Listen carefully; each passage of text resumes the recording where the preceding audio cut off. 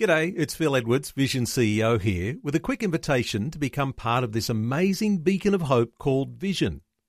Together we can put our love into action to help people of all kinds build or rebuild their lives on the truth of God. Please consider the part you can play during our upcoming Visionathon appeal, remembering that it's your support that makes Vision possible, including this podcast. Audio on demand from Vision Christian Media. Exploring faith and the future. Neil Johnson and Bible teacher Dr. Kameel Majdali. We have begun to explore some of the teachings and some of the history that we can read in the book of Joshua. As you know, Joshua led the children of Israel into the promised land. And Kameel, a lot of things you can learn from this book. How should we look at those things by way of a summary of what we'll look at over the coming days? Great question, Neil. Let me tell you what the book of Joshua offers. For me personally, its theme is be strong and of a good courage. Or in other words, be strong and courageous. We need this exhortation today like we've never needed it before. And Joshua will teach us exactly that. It will give us what I call classic lessons in faith and courage.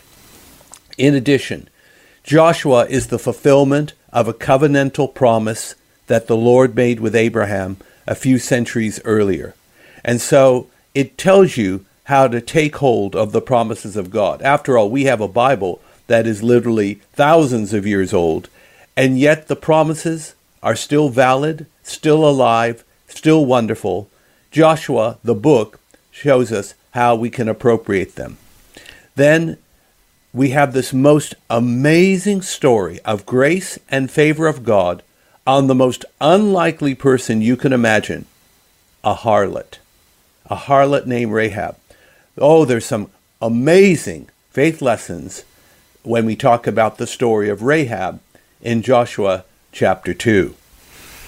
Kameel, is this one of the reasons why this is often favourite reading in the Old Testament, the book of Joshua, because there's such a role model there of courage, and there is such a role model there of faith in those characters you're talking about? Well, Joshua does provide some great Sunday school stories, of course, like the walls of Jericho falling down, or the sun standing still over Gibeon and the moon over Ajalon, and things like that. But I also, look, it's action-packed, that's for sure. It's not just a recitation of the law of Moses. Things are happening in the book of Joshua. The Jordan River is parting. Jericho's walls are falling. The Canaanites are on the run. And there's even this bizarre incident where Joshua makes unwittingly a covenant with Canaanite people he's meant to destroy. He doesn't consult the Lord, but once the deal has been made, God expected him to keep it. And then we find that in the very next chapter, Joshua is in this bizarre situation of having to bail out that Canaanite group, they're called the Gibeonites, from other Canaanites. I mean, it's in that sense almost like slapstick comedy. But the book of Joshua is a wonderful transition from the promise given to the promise fulfilled. And look, there's so much more we can learn, that little things can facilitate great disaster, as you'll see in Joshua chapter 7 with the sin of Achan. We also must embrace the holy and shun the profane. We mix the profane with the holy these days, and it's getting us into a lot of strife. Joshua tells us, make a separation.